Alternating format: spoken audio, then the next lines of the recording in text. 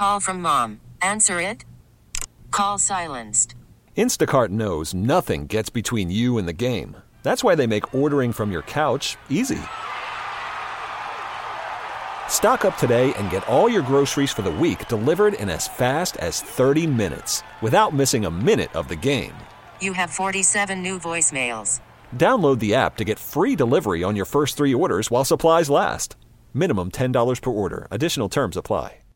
Hey, Rob Bradford here. I have set out on a mission with my good friends at FanDuel to prove what I have known for some time. Baseball isn't boring. Now I have a daily podcast to prove it with some of the most notable people in the baseball world, screaming baseball isn't boring from the mountaintops, or at least agreeing to come on our show. Players, managers, GMs, and yes, even the commissioner of baseball, Rob Manfred. It has been a constant wave of baseball's most powerful voices. So join the revolution. Subscribe and soak in Baseball Isn't Boring. Listen on your Odyssey app or wherever you get your podcasts. You'll be glad you did. Hey, welcome to Hardline. It is Brenda Alesi along with Joe Beamer on this Victory Sunday. And I don't know about you, but I heard the guys talking about how they got very little sleep. Well, add me to that list, but it was well worth it. Had a breakfast of champions this morning, cold pizza and hot coffee, and we are ready for some spicy political talk here as well. And thanks to an old hair band, an 80s hair band called Lost Angels for that open. And my friend Matt Young, who was part of that band and sent along the music. So kind of cool to be going in the retro hey sound, Joe. Joe, you with me? Good morning. No, Joe's still. I'll tell you, Brenda. Usually on Sundays, I'm short of sleep. Everyone knows when Virginia Tech's home, I drive throughout the night to get here. But I might have gotten an hour, maybe an hour and a half of sleep since the game ended yesterday. And I'm nowhere close to tired. I am so amped on energy. Well, adrenaline is a beautiful thing, Joe, and I can't tell you how excited I was. I actually got in my car after the game and drove around Main Street in Williamsville down Sheridan, and it was pretty quiet. I mean, unfortunately, with the restaurants being shuttered after 10 o'clock, there wasn't a lot of activity. But I heard about fireworks going off in the city and all sorts of people singing and cheering in Allentown, which they call Josh Allentown now. Josh Allentown. Isn't it the best? There's a few tables, pieces of tables left over on Allen this morning. By the way, Brenda, last night after the game, went outside to the back porch and yelled, "Let's go Buffalo." And someone about 3 blocks over did a hey. So, you gotta love it. I'm telling you, if my questions aren't too, if I don't ask the most challenging questions today, you'll know why. I'm in such a good mood. I don't know if I want to be confrontational, even though this is Hardline. But Brenda, let's get right into it. Let's go with Erie County Board of Elections and the chair of the Erie County Democrat Party, Jeremy Zellner. Jeremy, good morning. Happy Victory Sunday. Good morning, Joe and Brenda. Are we even going to talk politics this morning? Do we have to?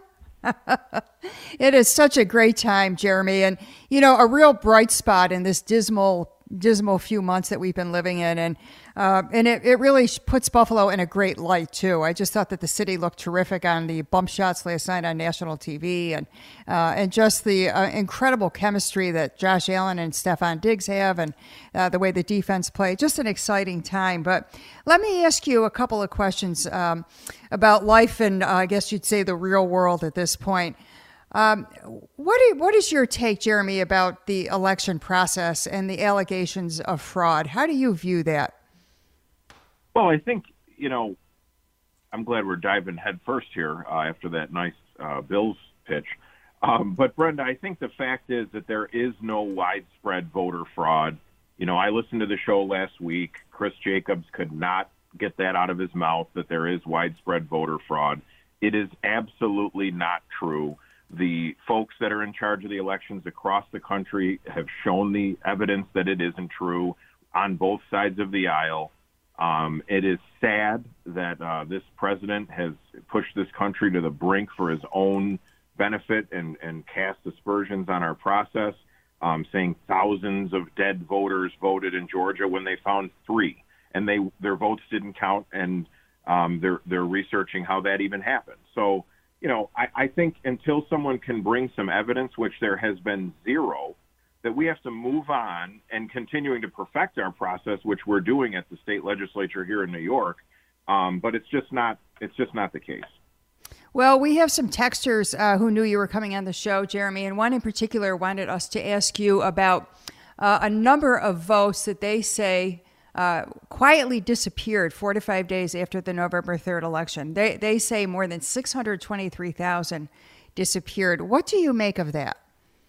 You know, I make of it of conspiracy theories. Show us the proof that those votes disappeared. You know, as I said last week, something like 93 cases or 63 cases Trump has lost in courts with Republican appointees, Democrat appointees. Enough is enough. Show the proof so that we can move on. Now, Jeremy, I know you've gone over this process before, but as you mentioned, in Georgia, they found 3 dead voters, and those votes didn't get counted. So there is a process where they go and they certify every vote, right? It's not like they just look at a sheet and say, oh, there's a vote, and pass it through. They certify that these are citizens and these are people that should be voting. I don't know what they do in Georgia, but obviously they found what they found. We have a process in New York State. We do a recanvassing. We canvass every single district. We do as hard a work as we can to make sure that every vote is counted and everything is done as perfect as we can make it. Now, you recently wrote a My View column in the Buffalo News about election process reform. What are some of your main points on that, Jeremy? Well, one thing we have to do is there's still a congressional race in New York that's not finished. And so one thing we're doing is trying to work with the legislature to move the absentee ballots so that we can begin counting them before Election Day, and that folks can, if they want to scrutinize them, they have to do that prior to Election Day so that we can get the process going and finished a lot quicker. Also, I think in that congressional district, there are a number of commissioners of boards of elections who are not full-time commissioners. They have other jobs. They have other things that they're responsible for. So we're asking that every commissioner in the state becomes a full-time commissioner, so they can devote all their time and resources and effort and energy into running their boards of elections. It's a critical job, and I just think in some of those districts you have people who have multiple jobs that aren't focused solely on counting votes and on elections and being up on the election law. I do want to follow up about what's been happening with the closure of restaurants and the governor's zone designations, and now the lawsuit that was won. I'm sure you follow this very closely. Do you think that Governor Cuomo has made some missteps in this whole thing about shutting down restaurants with large zone designations? You know, as I've told you before, this is a terrible situation for all of us to be in. And Judge Nowak's ruling this past week, basically opened some restaurants, and then we had all restaurants open. I think it's time that we continue to review what we're doing to make sure that we're not behind any other area of the state as far as allowing restaurants to open. We're working closely with restaurants. I know our county executive talks to the restaurant business daily, the owners around Western New York, and we're doing the best we can to get them open safely. Jeremy, I have a question about ballot access. As a third-party member, we all got this letter from the Board of Elections that talks about only 4 parties being on the next ballot, that being the Democrat, Republican, Conservative, and Working Families Party. As a libertarian, libertarians no longer have ballot access. Why is that? And is there a process that libertarians and other third parties can get back on the ballot? Yes, it is because that you did not reach the threshold of having party ballot access in the presidential election. There was a commission put together that put in place thresholds for parties to reach. If you want to be a party, you have to reach a certain amount of votes statewide.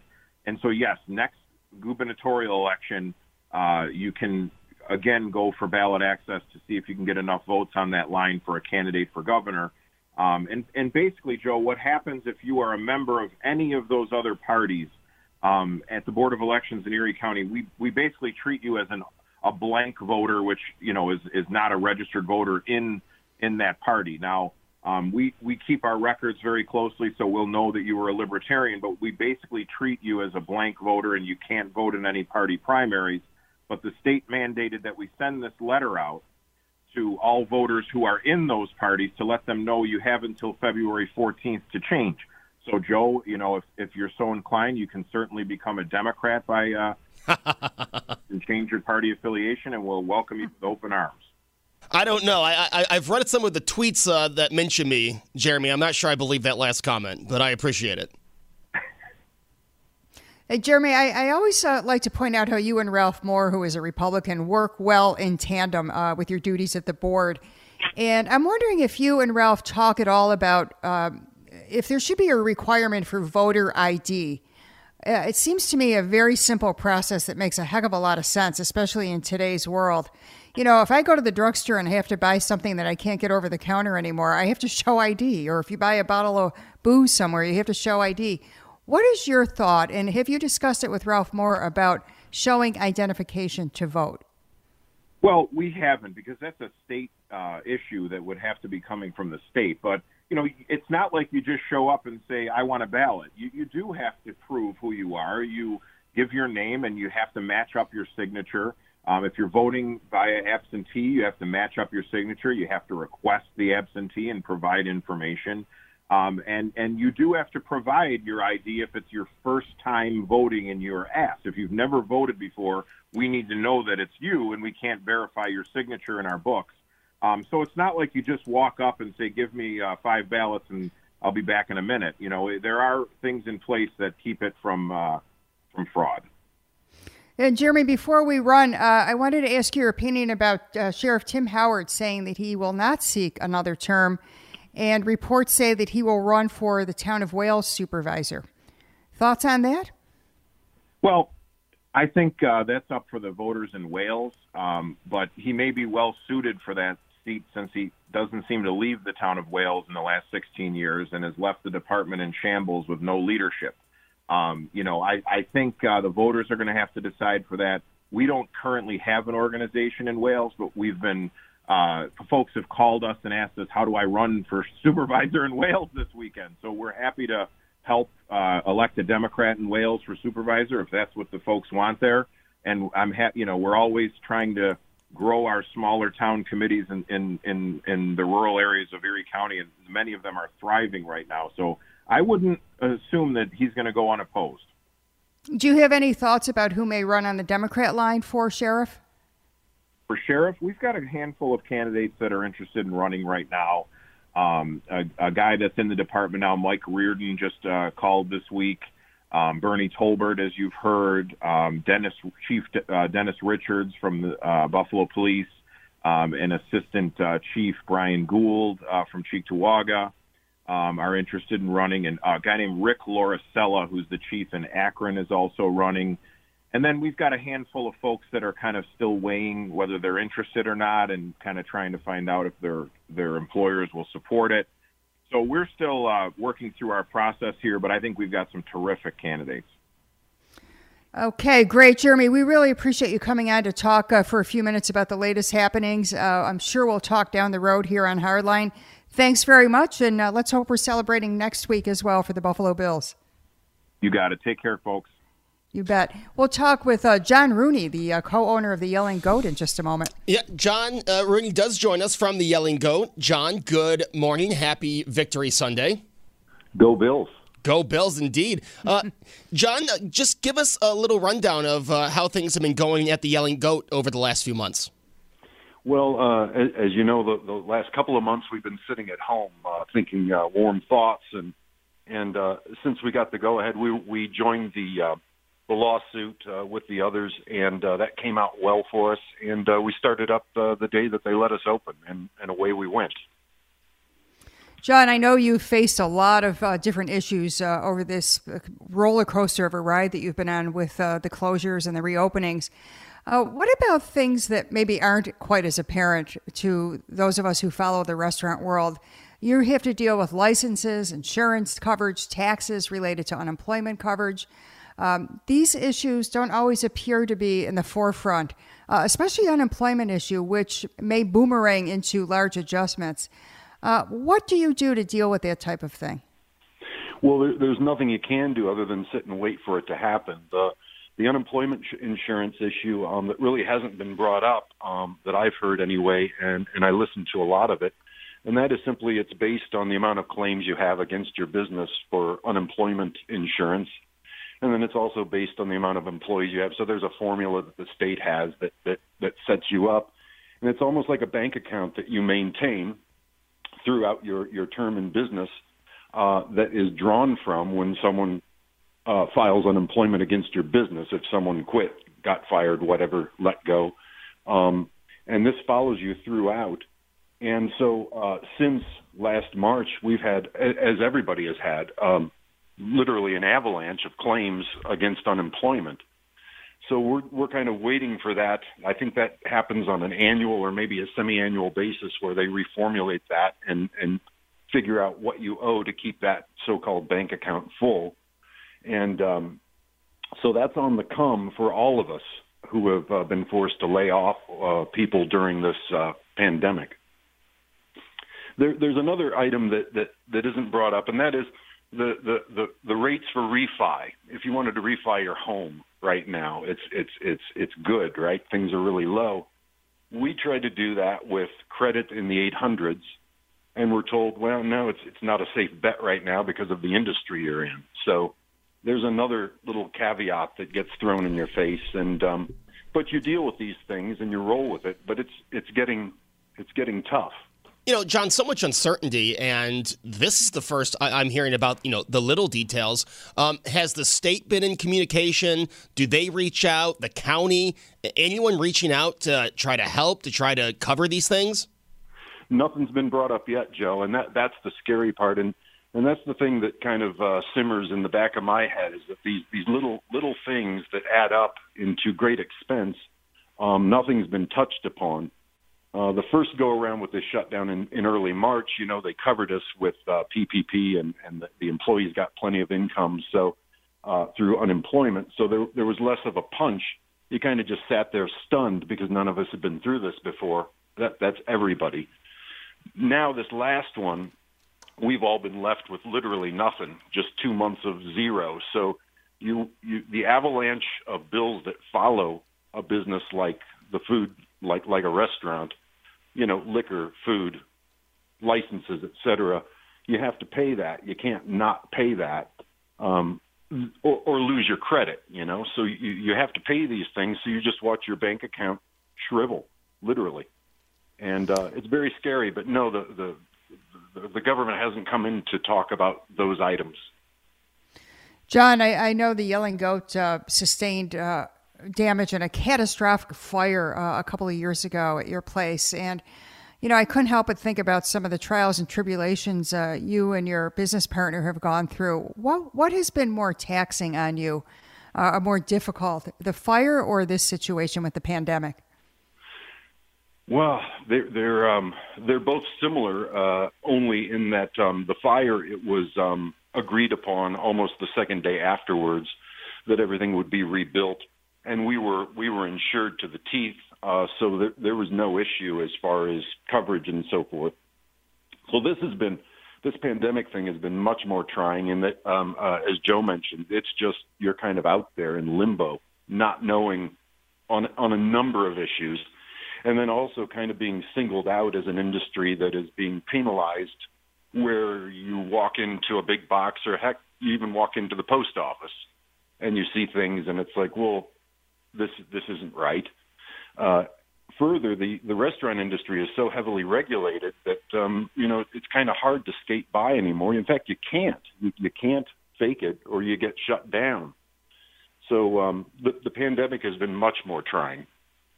How difficult has it been for you to maintain business with this open-close kind of revolving door policy that's been in place? Do you find that your loyal patrons are coming back? Are they doing a lot of takeout when you were not open? What's the response been?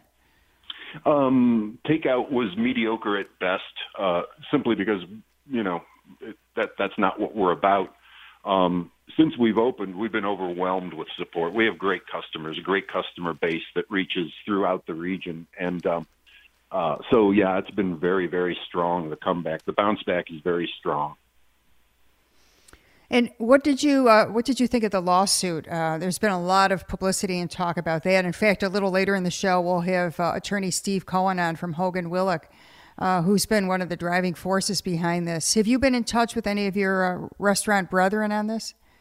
Yeah, well, we all kind of communicate through a stream, and I'm not vocal in that, but I'm part of that lawsuit, so I'm pro. The legal thing, no one ever expects to be involved in something like that until all of a sudden you are.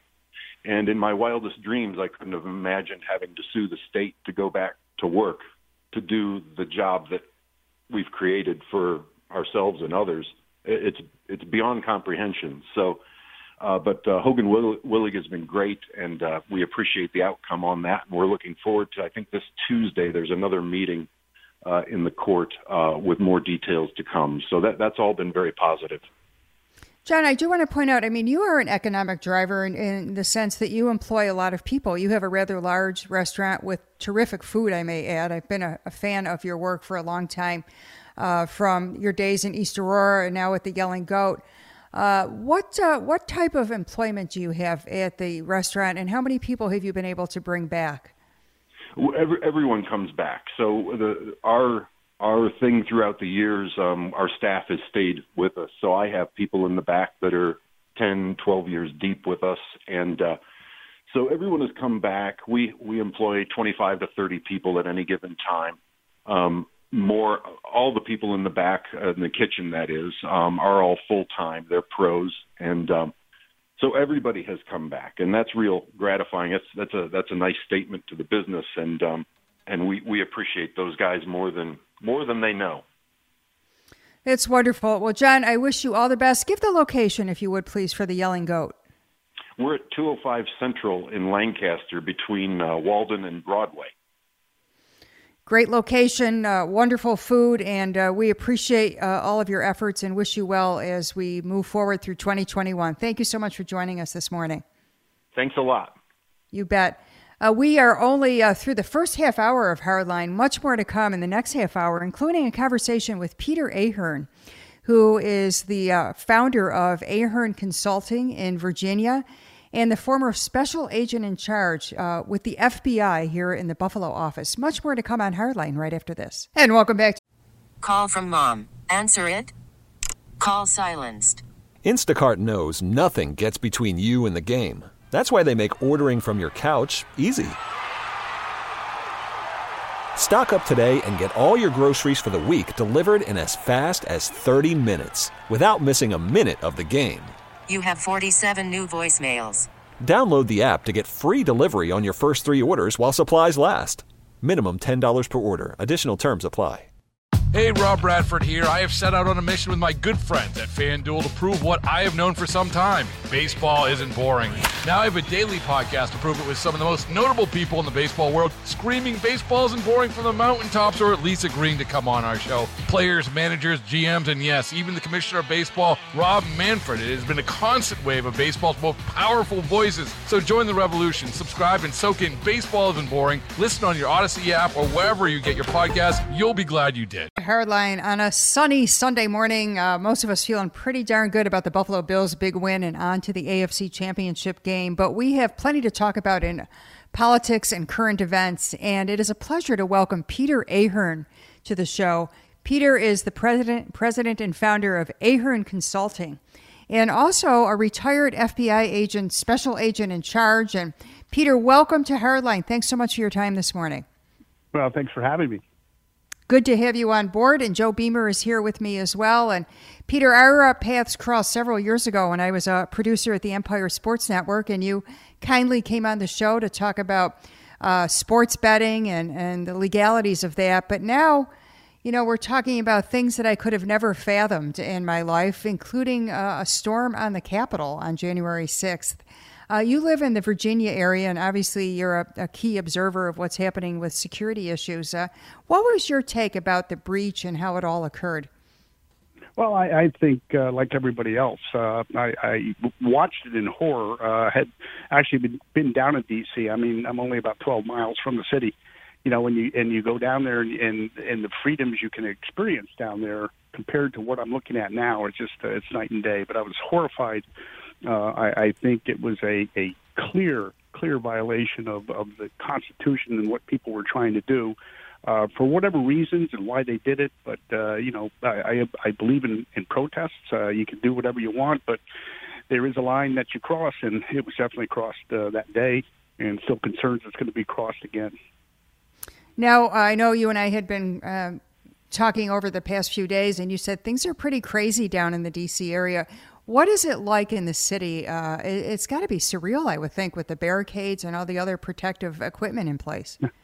Yeah, it was pretty surreal with the coronavirus issues down there, and I think one of the biggest impacts you see with that is the traffic around here, which was pretty much non-existent now. And DC is pretty famous for its traffic. The years I lived in Buffalo, I would take a unplowed 15-inch snowstorm compared to what it's like down here to try to go to work. But it's very surreal. But again, this has been a process. We've had these issues in D.C., which is not, D.C. is very experienced in some of these issues. But what happened with the protests over the summer, with the social justice issues, and then it just rolled into this.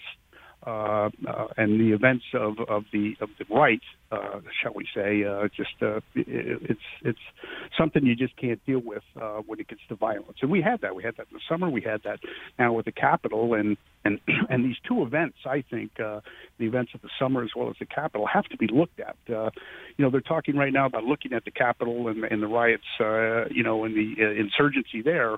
But you also have to look at what happened this summer and look at how those responses stood up in the summer compared to what happened last week. And I think that has to be done, not just looking at what happened with the Capitol. It's got to be done together because you're going to see some huge differences on how this city prepared for both of those events. Peter, looking at the events of last Wednesday, well, actually almost 2 weeks ago now, we're still hearing of people being arrested. We're hearing of people being put on the no-fly list. But the FBI going out and finding those involved.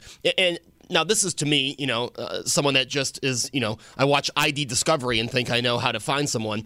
But they're finding people on Twitter, on Facebook. It's like a lot of the people involved live tweeted them breaking into the Capitol. It seems like a lot of these people did the FBI's work for them. Well, that's correct. I mean, you're talking about digital forensics combined with people that are calling the tip lines out in West Virginia where the FBI center is. And you can use that information against people. I mean, it's just kind of surreal from an investigative standpoint, for sure. A lot of people will say, "Oh my gosh, the government's watching this or watching my accounts," but frankly, we call this open source intelligence. I mean, people put this stuff out publicly, and they don't understand the ramifications of putting that out publicly, and it will be used against them in any kind of justice system that may come along, whether they be charged with a misdemeanor or something more serious as a felony. And you're going to see more of this happening in these investigations. But I think what the FBI is doing, and again, the FBI, to remind people, the FBI will investigate, and they take that investigation and they give it to the prosecutors. And the prosecutors will make decisions on what the charges will be. In this case of the rioters, from the criminal trespass misdemeanors, all the way that you will, I think, eventually you're going to see some more serious charges of sedition coming out of the investigations as time goes on, as the social media accounts of these people are looked at. And a lot of them are basically confessing, over the internet. I mean, that's what we're dealing with in this day and age. Yeah, you have a lot of people that thought it would be a good time to break out the Facebook Live as they're going into the Capitol and not only doing themselves no favors, but obviously the people that were there with them. So, Peter, let's look. So that was 2 weeks ago. Obviously, D.C. on heightened alert this week. How long, in say a month from now, will the FBI still be finding people involved in the Capitol riots? Will we still be hearing stories of, so-and-so that was in the Capitol riots a month ago still being brought to justice? Is this one of these longer-term investigations? It will continue. And I think, like I said earlier, you're going to see some of the things as the cases get put together. Like right now, it's kind of like chasing the low-hanging fruit. which there's nothing wrong with that. I mean, you're lodging charges against people, but you may see additional charges come in the future where you will see the more serious charges against people that were perceived to be, and the facts will show, had some type of leadership role. I mean, this is no different than looking at, at a terrorist organization and looking at the leadership and investigating, were they financed, what was their intent? You have to put a case together. Right now, the easy cases are going to be put together. They're going to go on record with these people that get charged, and they're going to have records. And there are ramifications just from that. People could lose their jobs. They're going to lose a right to carry or get a weapon. They just don't understand that. They think they were doing something, but again, cross the line. There's no doubt about it.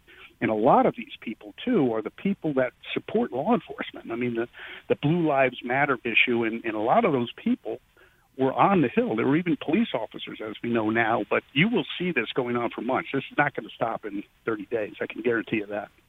Peter, a lot of the protesters were also highly trained ex-military and, as you point out, police officers. In fact, I was reading an article about something called a formation, the Ranger File, and it's a way a combat team stacks up. And that's what a lot of people noticed at the insurrection on the Capitol.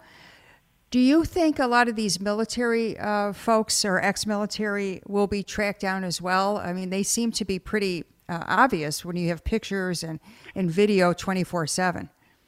Well, I don't think you can track them down just because of that, okay? If they use their training, I mean, let's face it, being independent here and looking at both sides, you have people that were, that part of the social injustice riots that you saw in Portland and in D.C. over the summer, they had that kind of training too. But just using that training, they're doing it probably more for the fact that they have been trained. And what really gets me, I think, in this, and I put this out on my LinkedIn site, it just bothers me that, anybody that has ever worked in the government, whether you were just a government public servant at a lower level, from a clerical standpoint, up to a member of the military, up to the President of the United States, you take an oath of office, and that oath of office to protect and defend the Constitution. And I guarantee you there were hundreds and hundreds of people that were up on the Hill doing what they did and seemed to forgot they took an oath, whether they were in the military or served in the government. Even states sometimes have an oath of office. But the point is, and again, not just last week, but we've seen this on both sides. But people seem to forget what that oath means on to protect and defend the Constitution. That said, the people now that are doing this from the standpoint of the investigations, the FBI agents, the ATF agents, the U.S. attorneys and the prosecutors all have taken that oath, and they're going to carry out that oath and doing what they're going to be doing, whether you stormed the Capitol or you were violent and did things in any kind of a protest. You cross that line, and you cross that line, then there should be consequences, and that's what you're going to see. Now, they're not going to track down everybody that was up there, and I'm sure people just went along for the ride, so to speak. But they're going to be very judicious. They're going to be very careful. They're going to decide and find, and looking at this investigation, the leadership and who did the violence. And those are the people you're going to see being prosecuted. And again, you'll see more charges. Some of these people have already been arrested. Peter Ahern is with us, 803-0930, if you'd like to join the discussion, and certainly feel free to text us at 716-803-0930. Peter is a retired FBI agent, special agent in charge, in fact, worked in the Buffalo office for part of his career, and now lives outside of Washington, D.C. in Virginia. And Peter also is the president and founder of Ahern Consulting. Peter, I do want to ask you, a texter is bringing up the point about they claim that the FBI wasn't so vocal about potential violence all last summer during the Black Lives Matters fires, the destruction, the rioting. As a retired member of the FBI, how do you feel about that allegation? Well, I think vocal is not as much as what you will see what the FBI does when it comes out. There was information passed. Clearly, you have issues that have developed from what kind of information and when it was passed during what happened last week. But I'm sure there are always things that the FBI can do better. The FBI actually was on the street last summer. I mean, there have been some investigations internally on how the FBI, acted in last summer. I mean, they didn't do anything that was construed to be wrong, but they were on the street, and actually were on the street without the things they needed to protect themselves. These were members of the Washington field office. But the intelligence gaps, is probably what you're talking about here. The FBI sends that information out. There's some questions going on right now on whether the Capitol Police were told about a piece of intelligence that came out of the Norfolk division of the FBI. And when you look deeper into this, you will see that the intelligence collection and the dissemination is done in every field office. Even in Buffalo, there's a field intelligence group, and it's a joint kind of operation. So the information gets shared in that environment. It doesn't publicly get out from that standpoint unless there's a direct threat of something that's going to happen. When you have riots like you had last summer, there was no direct threat of anything. It was just a riot starts. Mostly you see these when the sun goes down. I think people knew that these things could happen, and that is an issue that local law enforcement has to deal with. A direct threat is something that the FBI will be looking for, and if there was something directly concerning an action, then they're going to have to get that out publicly, and you've seen that recently, and you saw some of that last summer too, especially in Portland. Peter, you're not going to see the FBI putting things out every day to the public and to the press, but it goes through an internal system that's shared with state, local, and other federal agencies in the government. Peter, you talked about the threats and the FBI. We've heard since last Wednesday, again, I should say, almost 2 weeks ago, because last Wednesday, that's a Seinfeld bit I almost did on the air. But the events that happened at the Capitol 2 weeks ago, we've been hearing about what could happen this week around the inauguration, the city being shut down. Where is the FBI? Where did these threats come from? Where is the FBI looking where they have the information that something could happen either in D.C. or capital or state capitals around the country? Well, I think there's a variation of different ways they collect the intelligence. The one area is what we call human intelligence. Those are people that were phoning in the information, telling you what they know. And people need to remember, too, a lot of that stuff, just because somebody calls, you don't just put it out there. A lot of this information has to be validated. I mean, you can imagine the calls that are coming into the center that the FBI has from around the country. And of all the calls, probably less than 2% are anything that are going to be of value of some kind of information, whether it's a threat or an incident. But right now, too, you're listening to sources. I mean, FBI work informants and sources of information. The public is talking about what they're hearing from friends, relatives, neighbors, whatever it is. And another area that the FBI is dealing, not just the FBI, but other law enforcement, too, with their intelligence groups, are looking at open source information, and that's the tweets that are going on and the Facebook accounts of people that they believe could be a threat, and that's what they're looking at. And I think, personally, after seeing what happened 2 weeks ago and seeing the preparations for the events of this week, I'd be very surprised if you see anything close to what happened 2 weeks ago down here, in D.C. I mean, this place is locked down. Even from the standpoint of trying to get across the bridges. It's not something you're going to see compared to what happened 2 weeks ago. That said, the same issues about the Capitol. The Capitol's in other areas, in other parts of the state, and that information is coming in. They're scouring the internet. They're looking at things. They're trying to validate the threats. Are they real or are they not real? Back to the text that one of your listeners called in. I mean, if we put out, I get into that habit. I mean, I'm not with the FBI anymore, but if they put out everything that they're getting, you could even comprehend the information and having to deal with that. The other concern that I think everybody has, this is no different in looking at intelligence, whether it be Al-Qaeda or a violent left group or violent right group. The biggest fear I think right now you have are those that are not going to do anything with the group. People right now, are the Proud Boys going to do anything, or the Boogaloos going to do anything? And these are documented, far-right extremist groups. But right now you're hearing, hey, stay away, we don't want to do anything. The biggest fear right now are going to be those individuals that want to do something and take it in their own hands, whether it be an international Al-Qaeda terrorist that's here in the United States that's deep and dark and a what you call a lone wolf.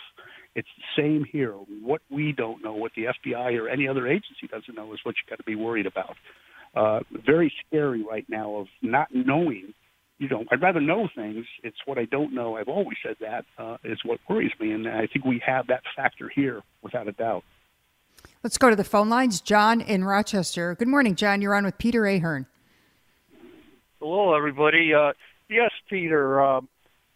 Last summer, supposedly, Trump had to be evacuated from the White House.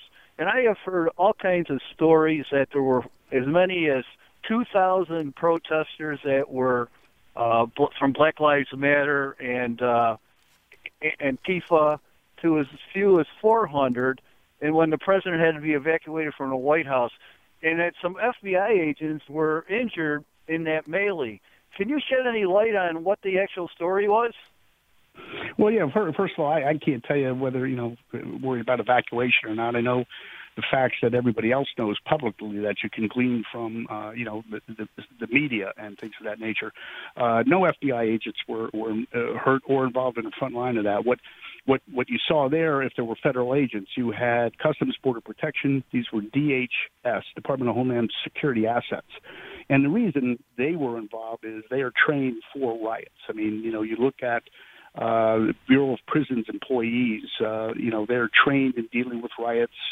CBP, Customs Border Protection, are trained in dealing with riots at the border. So they are trained, they are prepared, they have the tools they need, the shields, the helmets. The FBI is not trained in riot. I mean, they're not going to be in the forefront of trying to, unless they get put into that position because of what they're doing.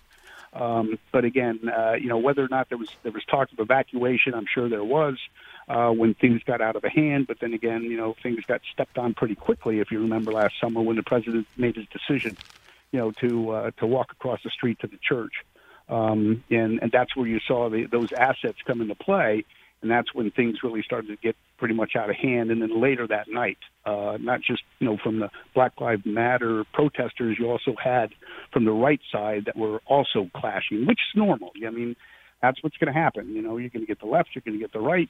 And, hopefully it doesn't blow up into all-out violence, and some of this does. I think Portland is probably more of where you look and see and how that could keep going on for the weeks and the months that it happened out there. So I have no information where any FBI people. I do know with the Capitol riots, the only assets the Bureau brought in, from factually people I know that saw them were the hostage rescue team. That deploys out of Quantico, and they were in the city within 45 minutes, but their job was not to put down a riot. Their job is hostage rescue. That's like asking a SEAL team to do riot, work. They were there, they were deployed. Their job was to go in, and if there were any hostages taken, they would have dealt with that and dealt with it swiftly, and they were there. But, not waiting. They got deployed probably around 3:30 and were in the city within an hour.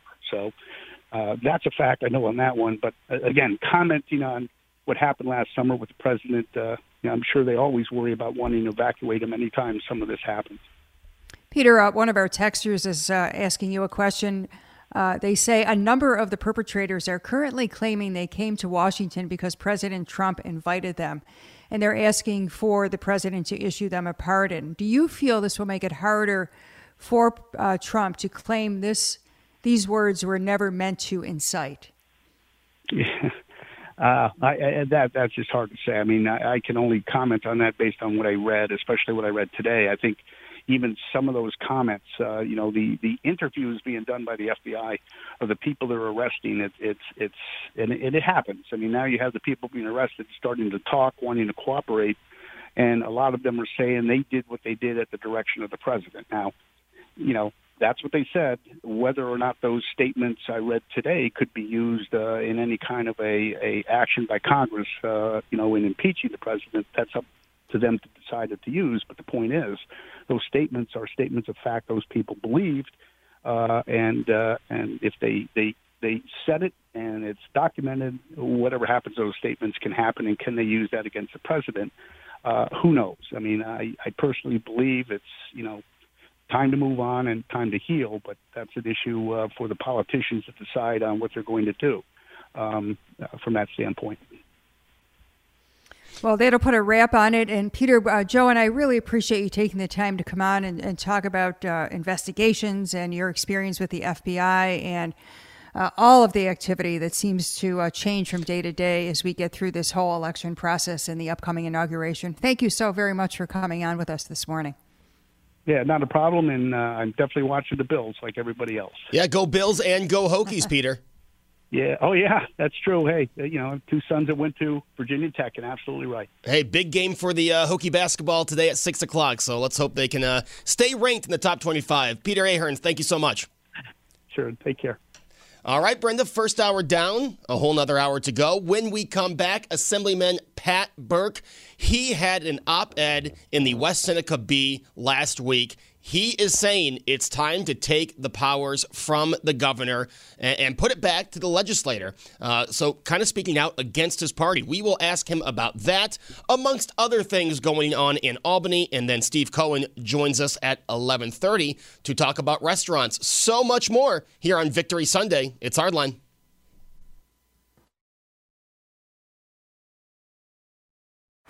Baseball is in full swing. NBA playoffs are heating up, and your NFL team is gearing up for training camp. Listen to the latest on the teams you love here on the Odyssey app. The biggest sports radio stations in the country, providing unrivaled local coverage of their teams, all in one place. Exclusive interviews with players, coaches, and team executives, streaming live and always available on demand. Stay in the know with your favorite teams right here on the Odyssey app.